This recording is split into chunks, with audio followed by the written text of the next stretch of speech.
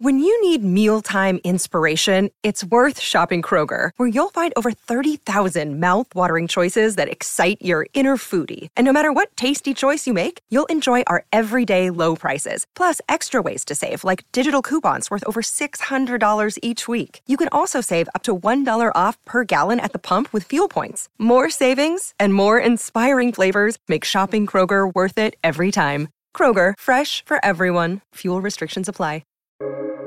Welcome to the New Books Network. Hello, everyone. Welcome to The Academic Life. I'm your host, Dr. Christina Gessler, and today we are joined by Michelle Dowd, who will be sharing about her new book, Forager, Field Notes for Surviving a Family Cult. Welcome to the show, Michelle. Thank you, Christina. I'm so happy to be here.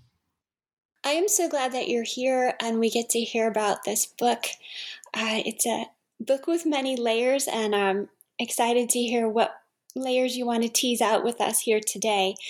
Before we dive into that, will you please tell us about yourself? My name is Michelle Dowd, and I have been a professor for many years, currently a professor of journalism, and before that, a professor of English.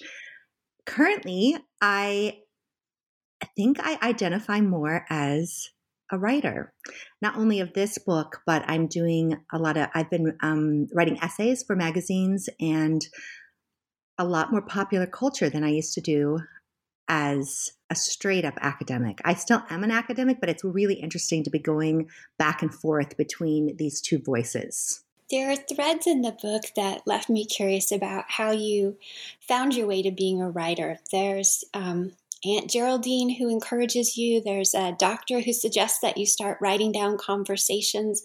There's letters that you write that ultimately lead to your path away from your family and the cult. How did this relationship with writing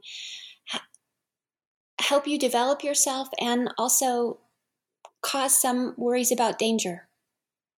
It's a wonderful question.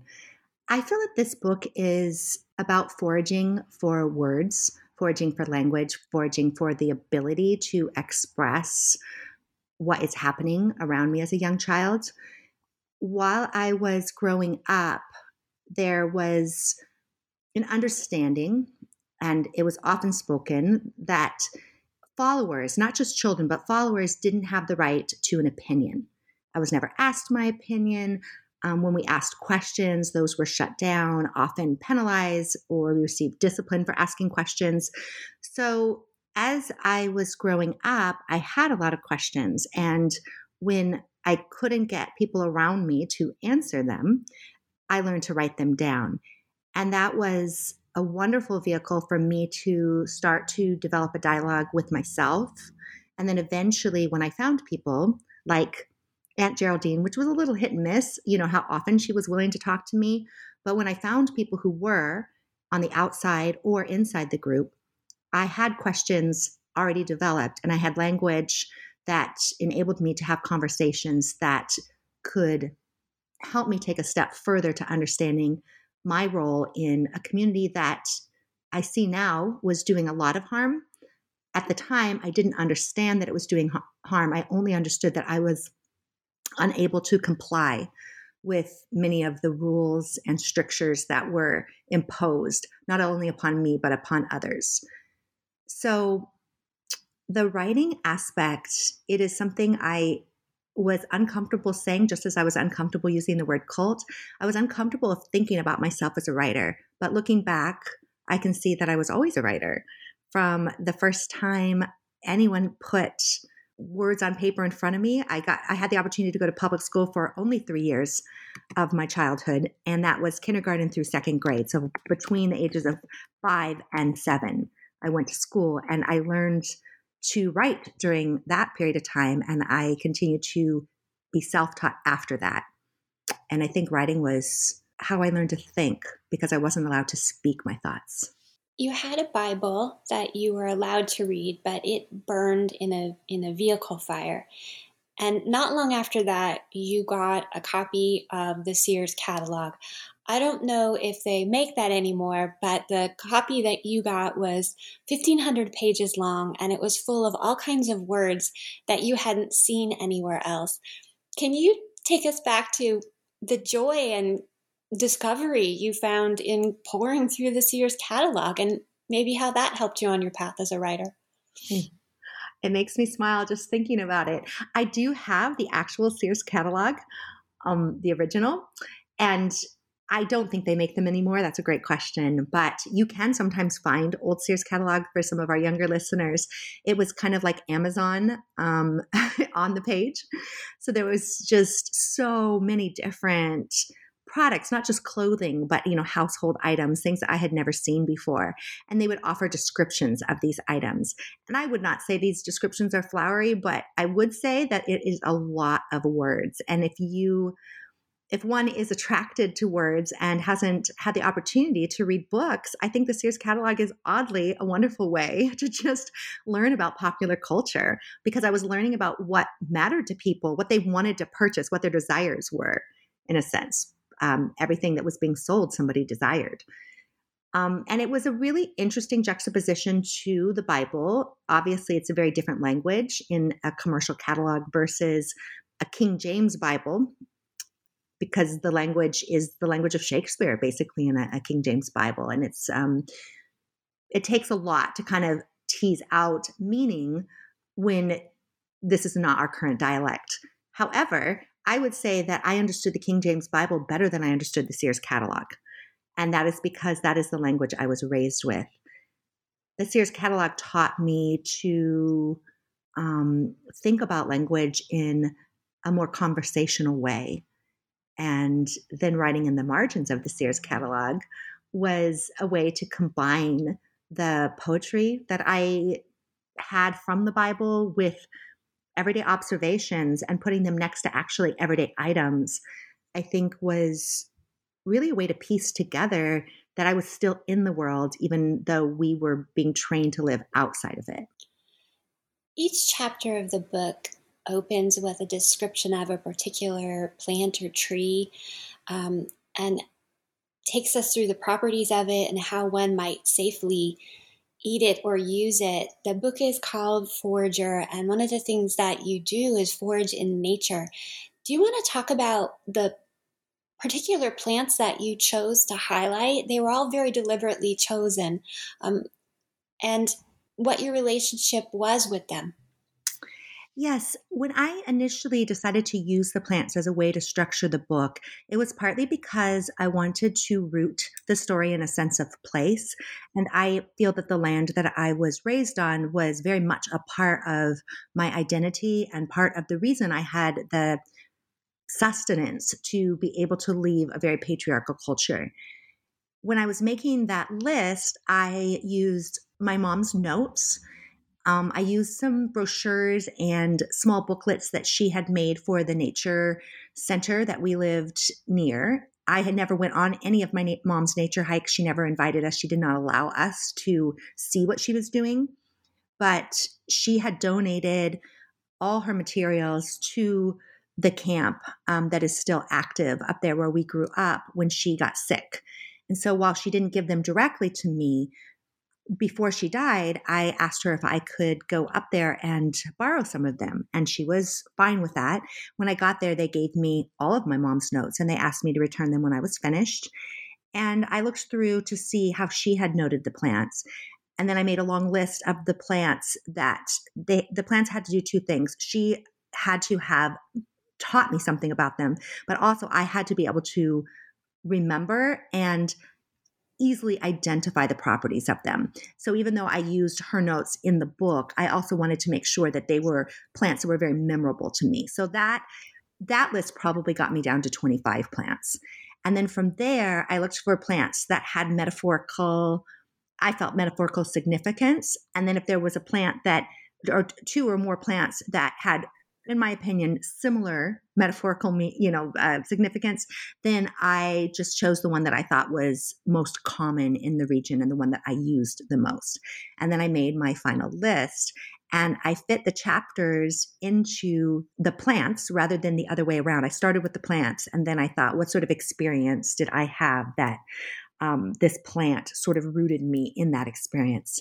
Now, that being said, when I was looking for the scenes that I was going to include in the book, I put them on, this is very old school, but I put them on index cards, scenes that I felt were relevant to my development as an independent free thinker, which the story takes, a girl who was indoctrinated to believe a certain way, and then takes her through the journey and takes the reader through the journey of her developing freedom of thought enough that she can make a decision for herself.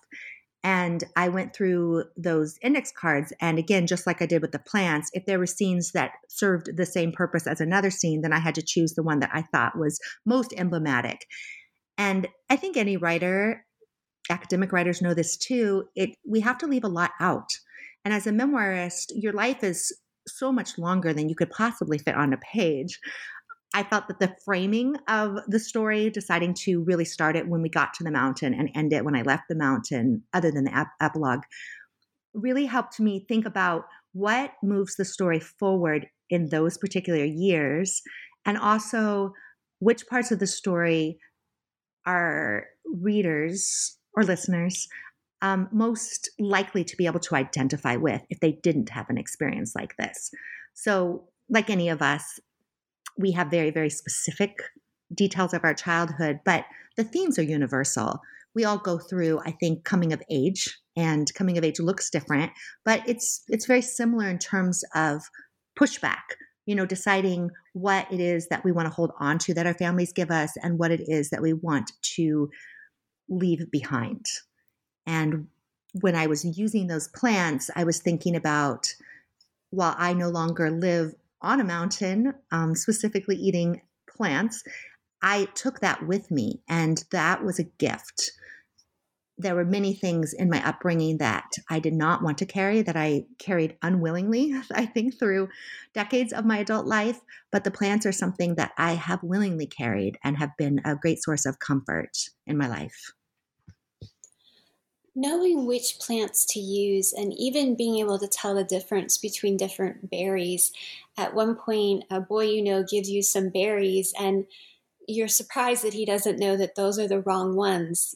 You can't use them for the purpose that he said. Knowing what they all are takes a lot of observation skills that you hone over the years as a child. Your survival depends on it. Your needs depend on it.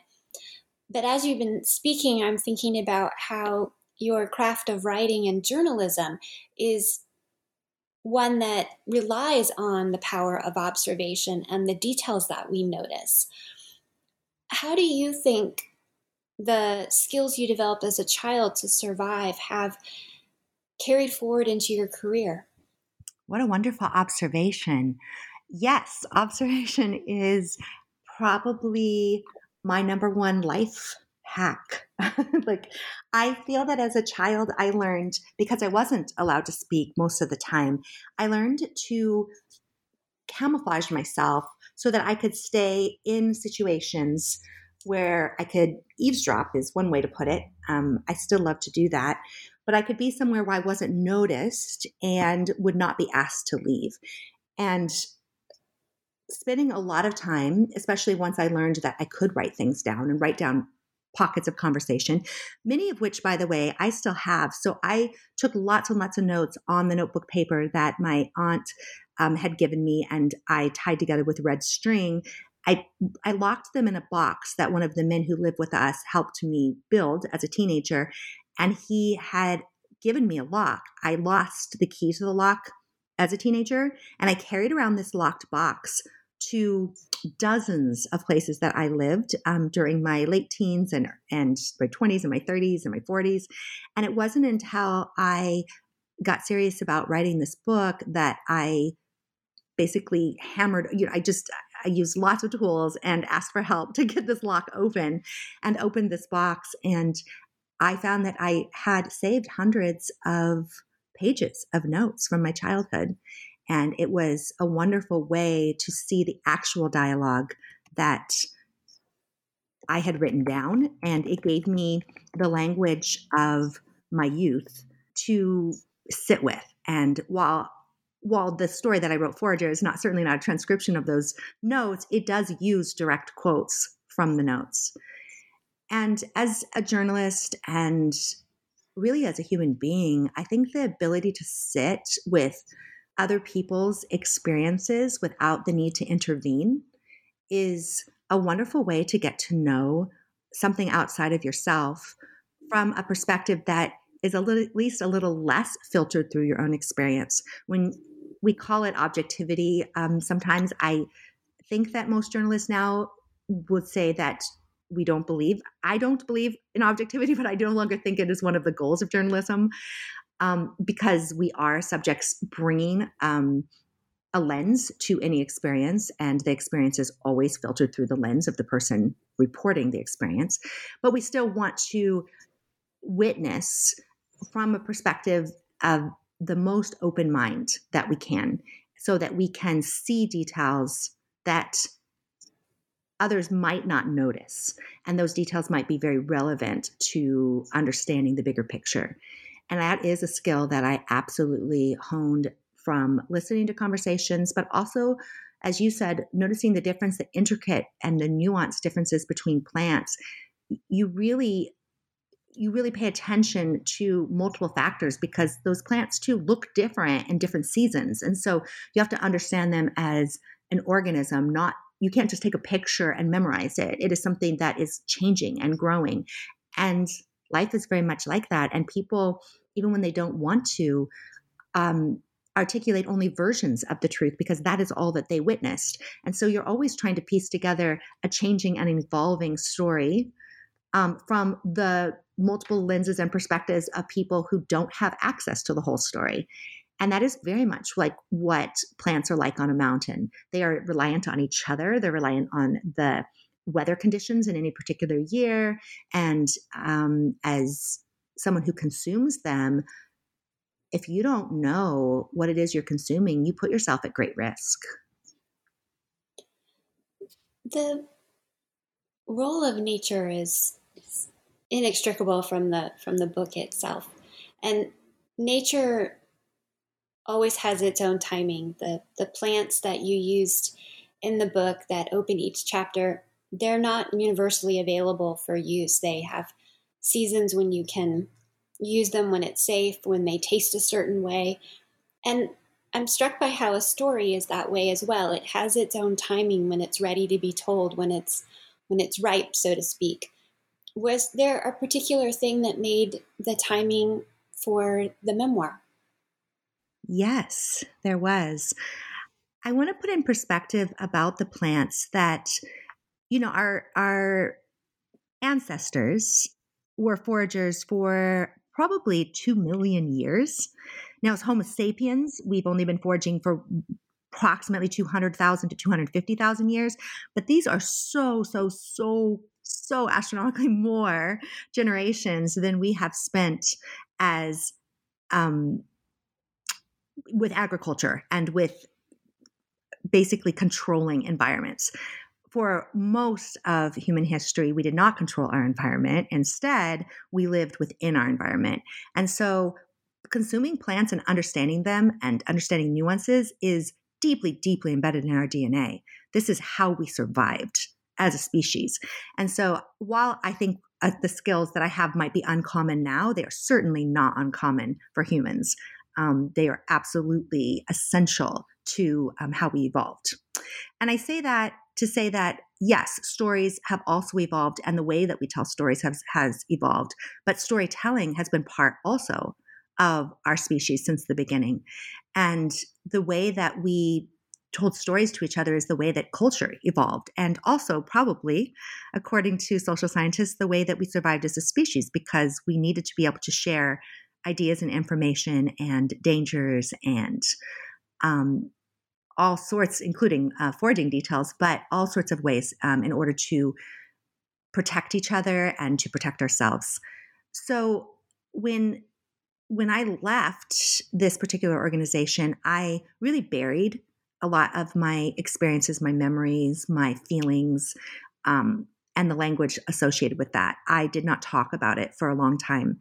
When I was 25, I did write a very different version of this book, but I wrote about my experience in a book, and I wrote it very quickly, like I did this one, and it was called Layaway. And I did have, actually it was Penguin who was interested at the time, and I pulled away from that contract. I didn't sign it because at the time, I really wanted to publish it as a novel, as something that was very very fictional and very non-identifiable.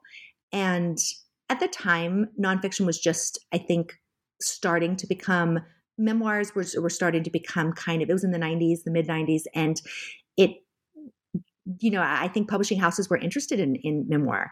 And I was not at all interested in I didn't even want to publish it under my real name.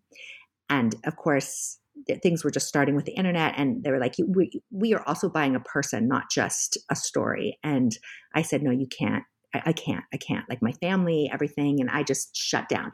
And then I truly did not write anything about my family for the next 20 years. I just completely moved into the academic realm and to writing about other people, and then helping students tell their stories. I became a yoga teacher, and I learned the language of bodies and how to move safely in bodies and how to help other people feel safe in their bodies. And it wasn't until 2020 that this story started to come to the forefront of my mind as being available to me to be able to translate, because it feels at the end of the day that the girl who experienced this was finally ready to be seen. And I feel she gave me her story. And I wrote Forager in 4 months, cover to cover. I sat down and channeled the voice of the girl who experienced it. Now, that being said, I don't think I would have been able to listen to her and transcribe if I hadn't done the emotional work to be able to fully show up for her. And I also think that the storytelling devices that I have taught for so long helped me understand structure and the discipline to control a narrative. And so I think the combination of understanding the craft and doing the emotional work to stay present for the child was a beautiful convergence, and the story just rose out of those two convergences. That also being said, I think that this story is ready to be understood in a wider community, because there are so many of us now who are either inside of indoctrination or are witnessing indoctrination with people that we love or care about, or sometimes even people we don't care about, but we hear people saying things that we think, how could they believe that? And so telling a story that shows how indoctrination comes from a place sometimes of real belief on the people who are indoctrinating others, and sometimes cruelty, but sometimes there is a lot of victims becoming victimizers, and what that relationship is. And then also how much we have distanced ourselves from the earth. And with COVID, these real questions of what does it mean to come back to the earth and to rely on her wisdom as opposed to our domination. In chapter 13, you said something that I wrote down. It really struck with me. It said, "Money is how I will leave someday."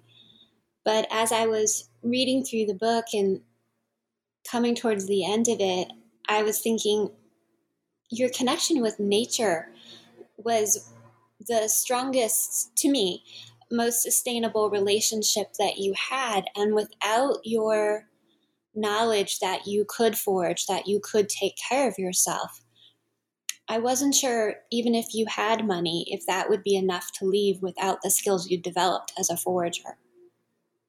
Very astute reader you are. Yes, absolutely. When I said as a teenager that money is how I would leave, that's because that is what I believed would get me out. And I was doing many, many house cleaning jobs and trying to hide the money so my father wouldn't take it, and just collecting as much of it as I could.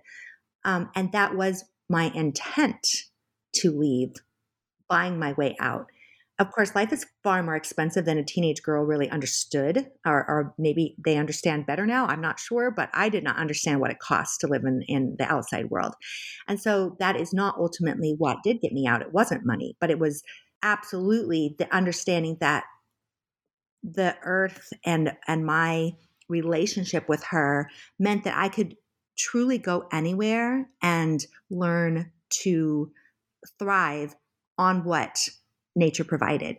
I think I understood when I was leaving that I would not have access to the plants I grew up with, but I understood that it was possible for the earth to sustain me somehow. And that really, in I feel that it was like a mother relationship, and maybe I didn't completely understand, but I tried to convey in the book that it was true, whether I had the words for it or not, is that the earth itself was mothering me in a way that my biological mother could not because of her own indoctrination. She could not give me the physical love or even the food that most mothers, provide for their daughters. She wasn't able to provide those things for me, but I had something that was larger that would continue to provide for me. And maybe unwittingly, I'm not sure, my mother had given me all the tools to access that. And I think that right before I left was when I started to experience that a little bit more in my body and thinking, oh, I do know how to do this. I don't need my mother to teach me anymore. I know how to find what I need on this earth. And then I took that and translated it when I went to college to say, I know how to find what I need here. And it's going to look different, but I know that it exists and that I can find what I need anywhere. For people who have been encouraged or required to keep silent, who've got questions pushed so far down, they've filled up every part inside of them, going to college can be overwhelming and full of promise. How did your dive into books and literature help you? And were there times when it became too much? I would say that it never felt like too much. I think I was so hungry for learning. I feel that some people say now, well, how did you know how to navigate college without a formal education? And I thought, honestly, I feel that I was more prepared to learn in college because I was so hungry for the knowledge and I didn't have a closed mind about what it was that was true or not true. I just knew that I didn't know. And not knowing is a wonderful kind of empty vessel to bring to education. And so from the very beginning, the particular school I went to Pitzer College, which had begun in the 1960s as a very counterculture. When they first began, it was a women's college. It had long ago, I think they only stayed women's for maybe 5 years, but they began as a women's college and they began as experiential, and they didn't require at the beginning, any general ed or any major requirements. It was all self-paced and self-chosen. And so when I got there, they did require certain classes to complete your major, but they had no general ed requirements other than a certain amount of units. And so what a gift for me, because I could come in, and I sat down with an advisor when I was 17 and I did not understand what I was looking at, but he pulled out the catalog and he said, just choose things that you're interested in. And I had no idea what I was interested in. And I just couldn't even, I could read the catalog, but I could not understand what a class was in that kind of context. And I asked him to please explain it to me. And he said, okay, well, tell me, like, if you look at this page, what words jump out at you? And I could definitely do that. And I was like, oh, I love this. So I took theater and I took psychology. I took abnormal psychology. I was very interested in possibly understanding that there were some psychological factors in the community that I grew up in. And I took music appreciation. I took dance. I just looked for things that I felt that I could maybe dive all the way in. I took a world history class. The class was called World History Through World Religions. And I looked at how history has developed through religion. And that class was just obviously right up my alley in the sense that I understood the way that culture developed from religion. And I want to say, I have not said this publicly, but I was a straight A student, not because I cared about grades, but because I was so deeply committed to learning. And I was so deeply committed to understanding what it is that the outside world thrived on. And every single professor I had, it never occurred to me there would be such a thing as a poor professor. I was so not poor in terms of money, but like somebody who was not good at what they were doing. That never occurred to me. All I knew is that every single one of them knew something that I didn't know, and I wanted to leave that class with that knowledge. So by the time I finished college, I still was hungry. I had not yet been satiated, and I went straight to graduate school. I had professors at my undergrad who sent me to help me figure out what the best graduate school would be for me. But when I started graduate school, I started teaching right away. And I continued to teach college from the time I was 21. I started as a TA my first semester, but then I started working in another department with my own. They were basically composition classes. They called it a university writing program, and every student and the University of Colorado Boulder was required to take one of these classes. So we didn't use textbooks. That was part of the program, is to not use textbooks. And so I was teaching how to write to mostly freshmen, sometimes sophomores, I was the same age as they were, really, maybe a year or two older, depending on, how old the kids were. Sometimes they were seniors. They'd put off the requirement till the end. And I found that I could not get enough of it. I just couldn't. There was so much I still had to learn, that I was fully in love with all of it. And I think I still am. Are you a person who has lots of books around you? Yes, I do. I have stacks right next to me right now. I have so many bookshelves. I have books in every room. I find them wonderful companions, but I also really consider them my tools. I mark up every book that I get. I still prefer hard copies, not hardback specifically, but hard copies as opposed to digital. And I love marking them up and cross-referencing. And then I like to see the ideas sitting next to each other viscerally. I like the relationship that one book has to another.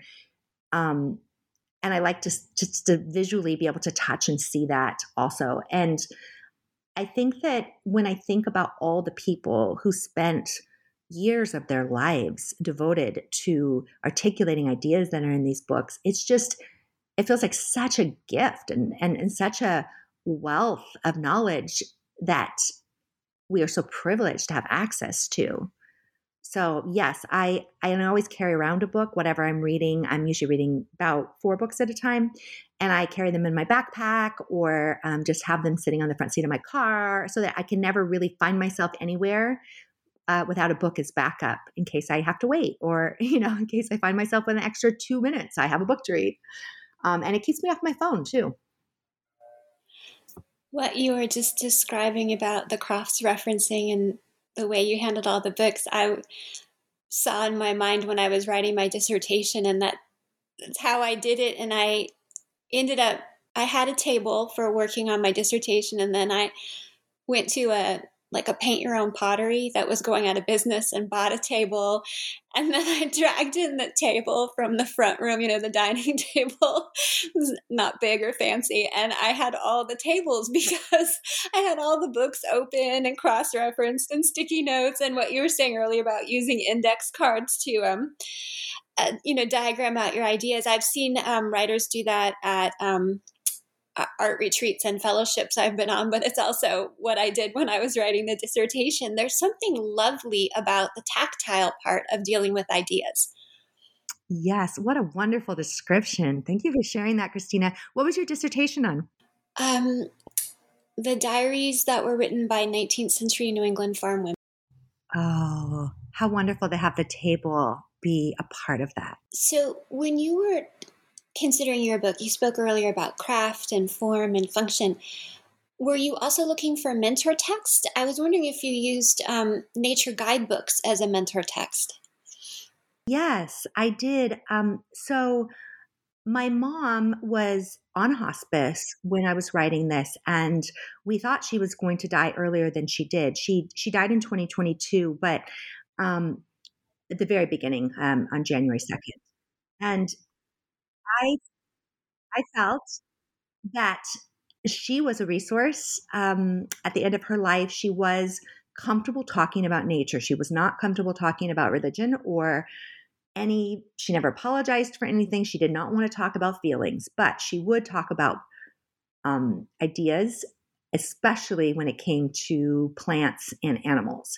And so I would bring up a topic, and then I would ask her if I could use one of her books as references. And so I ended up, when she passed, I got all of her books because my siblings did not want any of them, and my dad didn't want them. And so I have inherited them all.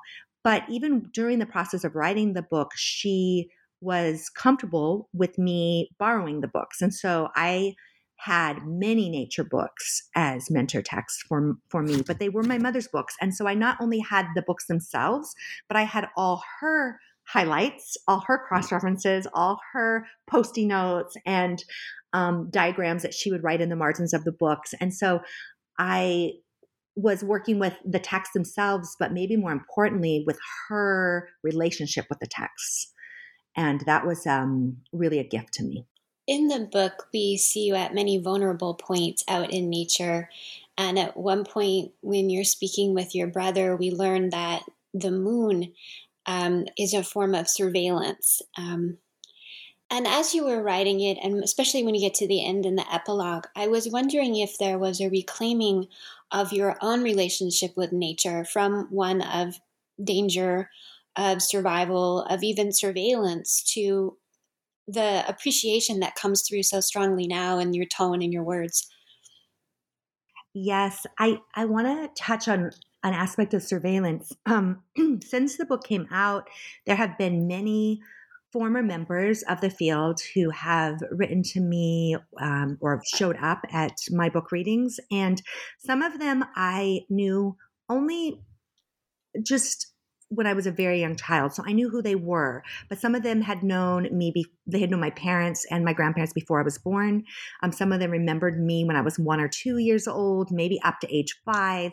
And they had very specific stories. And I started listening to their stories. But when they would speak, sometimes they would look around, and we would be at a bookstore, and this happened multiple times. They said, I feel like they might have this bookstore bugged. Like they were so scared to talk still. And they were considerably older than I am, and they still feel that somehow there were surveillance techniques in place. And when they would tell their story too of how they got excommunicated, there was just a woman yesterday telling me a story about this. And she said, to this day, I don't know how they found out.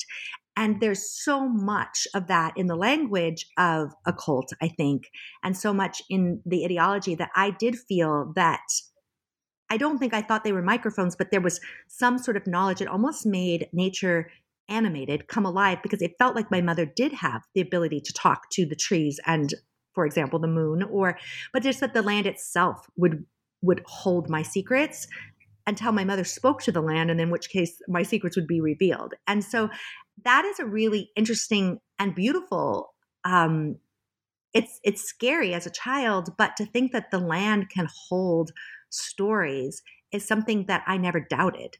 And now I feel that the stories aren't literal in the way, I mean, I'm not against anyone's belief systems, but for me, when I think of the stories the land holds, I think it isn't that they will tell the stories, it's that they are part of the stories, and that our stories are interwoven into the land. And I can no longer personally separate myself from the land I came from or the land I currently live on, that I am very rooted, but that my roots they have grown up with the land, and that the land has been changed by my experience, that it is a very symbiotic relationship.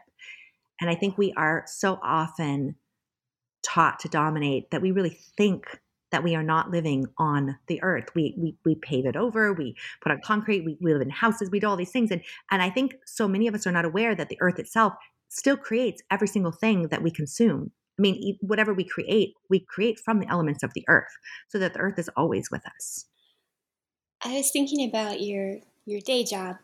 You work in higher ed, you write. Do you have times when you need to just go off and be in nature? Yes, and I do go to nature all the time. I have a commitment with myself that I will go deep into nature once a week. I'm very fortunate to live very close to a couple mountains. One where my family and I, my my family that I've created, not my family of origin, but we have several acres on a wilderness preserve. And so I can go there and tend to the land. And we are very committed to making sure all animals that come there are safe to be predator and prey on the land, but not the prey of humans. And so I go there. And I also, there's a closer mountain here, Mount Baldy, that's only about 20-minute drive from my house. So I can go and hike pretty deep in a forest very quickly. And I do consider it part of my mental health to get into nature deeply at least once a week. But I also daily eat something off of the land. So I do grow, and I say grow, I mean, I don't think I'm the one growing it, but I do steward just suburban land here that I do consume from, just because it feels, again, part of my mental and spiritual and psychological health to participate in the relationship between myself and nature daily. And I just don't live deep in the forest, but I do make sure that I touch the earth, and I do walk barefoot on the earth every day for sure. I make sure that even if it's grass, that I do spend time feeling the earth with my feet. It's very grounding. When you were young and the Bible was pretty much the approved literature, you had a lot of questions about the girls in the Bible and the women in the Bible. And one in particular you were curious about was Tamar. When you were listing some of the classes you took a deep dive in college, did you find someone to ask all those questions? You mean when I got to college? Yes. Oh, no, I did not talk about it in college whatsoever. And even when I took world religions, it's interesting. I don't remember that he really discussed very many females. I mean, we weren't just looking at Judeo-Christianity, but it was very patriarchal. It was an older man who probably really didn't know very much about women in all sorts of religious traditions. But in graduate school, I did do a minor in religious studies. And when I was getting my master's, I took women in world religions. I took women in Christian, what was her name? But I read a lot of Rosemary Radford Ruther and ecofeminists, and I learned the text of the Bible from the perspective of women, and I did that in a very formal way. I studied that. So I did do that in graduate school. And then I became a little bit obsessed with understanding the way that my grandmother covertly, and I say this because she got Alzheimer's and I was not able to talk to her. She had Alzheimer's pretty actively by the time I was 19. And so she did not pass until I was in my 30s, but she was in a home and unable to have really any memories that at least that I knew how to access. So, but I thought about the ways that she told me stories that our grandfather did not tell ever at the cult. And I wonder now, I wish I could have asked her, and I wish I could ask her now if she understood that she was giving us a tool, or if she was giving me a tool. I think I spent a lot more time with her than my siblings because I was sick and I was often alone with her. And Tamar, I mean, I don't know if we pronounce it Tamar, but we know who we're talking about. What a fascinating character, and what a powerful way to work within a system that she had no control over. But to her agency, for listeners who don't know, I'll only be very brief, but she disguises herself as a prostitute and sleeps with her father-in-law and impregnates, puts herself in a position, and she does indeed get pregnant from her father-in-law. And this is how she manages to not only stay in the family, but to get the opportunity to have access to, I wouldn't say owning land, but to being considered part of a family that she was denied access to when her husband died and her brother-in-law did not do his duty to impregnate her. And just tricking this man who would have stoned her for having a child outside of wedlock preserves her because it's his child. And just the forethought of that. And it made me really think about, how does one work within a patriarchy? And the patriarchy I was in was, I mean, we live in a patriarchal society anyway, but it was a much stricter version of it than contemporary culture. We do have more opportunities in the wider world than Tamar did, or than I did as a child. That section of the book really foreshadowed for me that you were going to have to leave the field And they did excommunicate you when letters that you wrote were discovered. But I got the strong sense that you personally could not have managed to stay there too much longer. Correct. I think that I sort of set up, and I even as I was telling this story in the book, I tried to show that every time you think she's about to get out, she gets sucked back in again. You know, she's not really ready, and I think that I probably orchestrated my own final last straw excommunication, not consciously, but that I absolutely knew I could not stay. And I don't know that I had the courage at the time to remove myself without the distancing that disobeying their rules resulted in. So when I went to a movie with a college boy and I knew that there was no way anyone could give me a second chance after that, it gave me the space, I think, to be able to say my goodbyes before I took off.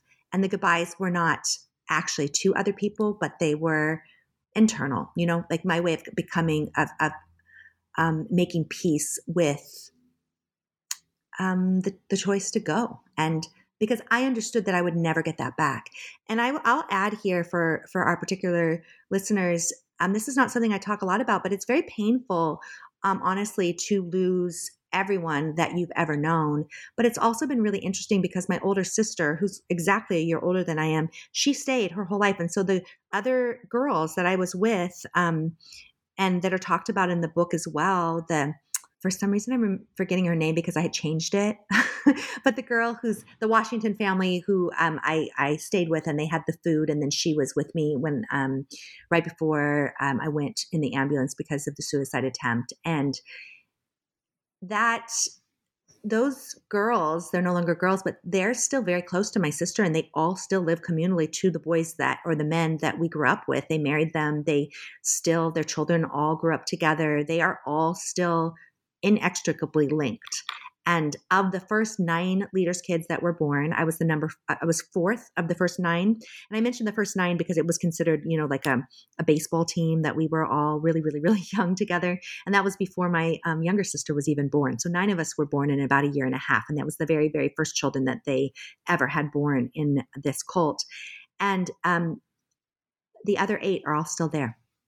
So I really did lose, and they won't speak to me. And so I really did lose, you know, people who I really, really deeply loved. And I think that there is something beautiful about a community that stays together for decades. I mean, I don't wish I was there. I think that what they have, the restrictions they place, well, let me say it this way. It's easier to go along, and it's more comfortable to go along with a system, especially when it serves you, than it is to stand up for those it has harmed. And I do think that the people who are there still really haven't been as harmed from the system as all the other people they trampled on to maintain what they consider as purity. And so I do not respect their choice, but I do understand it. Because it's all or nothing. Yes. The book does lay that out, that there are chances that would seem like escape, but they aren't. And that leaving is a long process, and sometimes it's a back and forth process. It's not a clean break. In the few minutes we have left, what do you hope this episode sparks for listeners? I really think that young people, and whether those are our students or other young people in our families or our communities, our neighborhoods, young people have truly been deprived, for the most part, of a relationship with the earth. And maybe not so young people have also been deprived. But if you and any others in your community spend time together in nature, the chances that you will deepen your relationship are very high. And I would put a call out to anyone, no matter where they live, to touch the earth that surrounds you, to physically put yourself in relationship. And whether that is growing a garden, you know, that's a little easier and safer than finding edible plants, that are growing wildly. If you can get educated in eating wild plants, I think that's wonderful. But start by just planting an herb garden. Maybe if you don't have any land, you plant an herb garden in your kitchen. You take a potted plant and you watch the herb grow, and then you eat off the herb, like while you're doing the dishes or something. Because that is eating of the earth. It's something that's coming straight out of the dirt, and you're forging a relationship between yourself and the earth that sustains us, and also sharing it. So going on a hike, going anytime you have the opportunity to just take a walk in a park, sitting instead of sitting on a blanket, sit on the earth. Just to just remind yourself that this is where we all come from, and it is deeply rooted in our DNA. And whether it's looking at a sunset or the stars, that there is a sense of reverence that we begin to develop when we notice that the earth is still here and it's still taking care of us. Thank you so much for being here today, Michelle Dowd, and telling us about your memoir, Forager, Field Notes for Surviving a Family Cult. I'm Dr. Christina Gessler, and you've been listening to The Academic Life. I hope you will please join us again.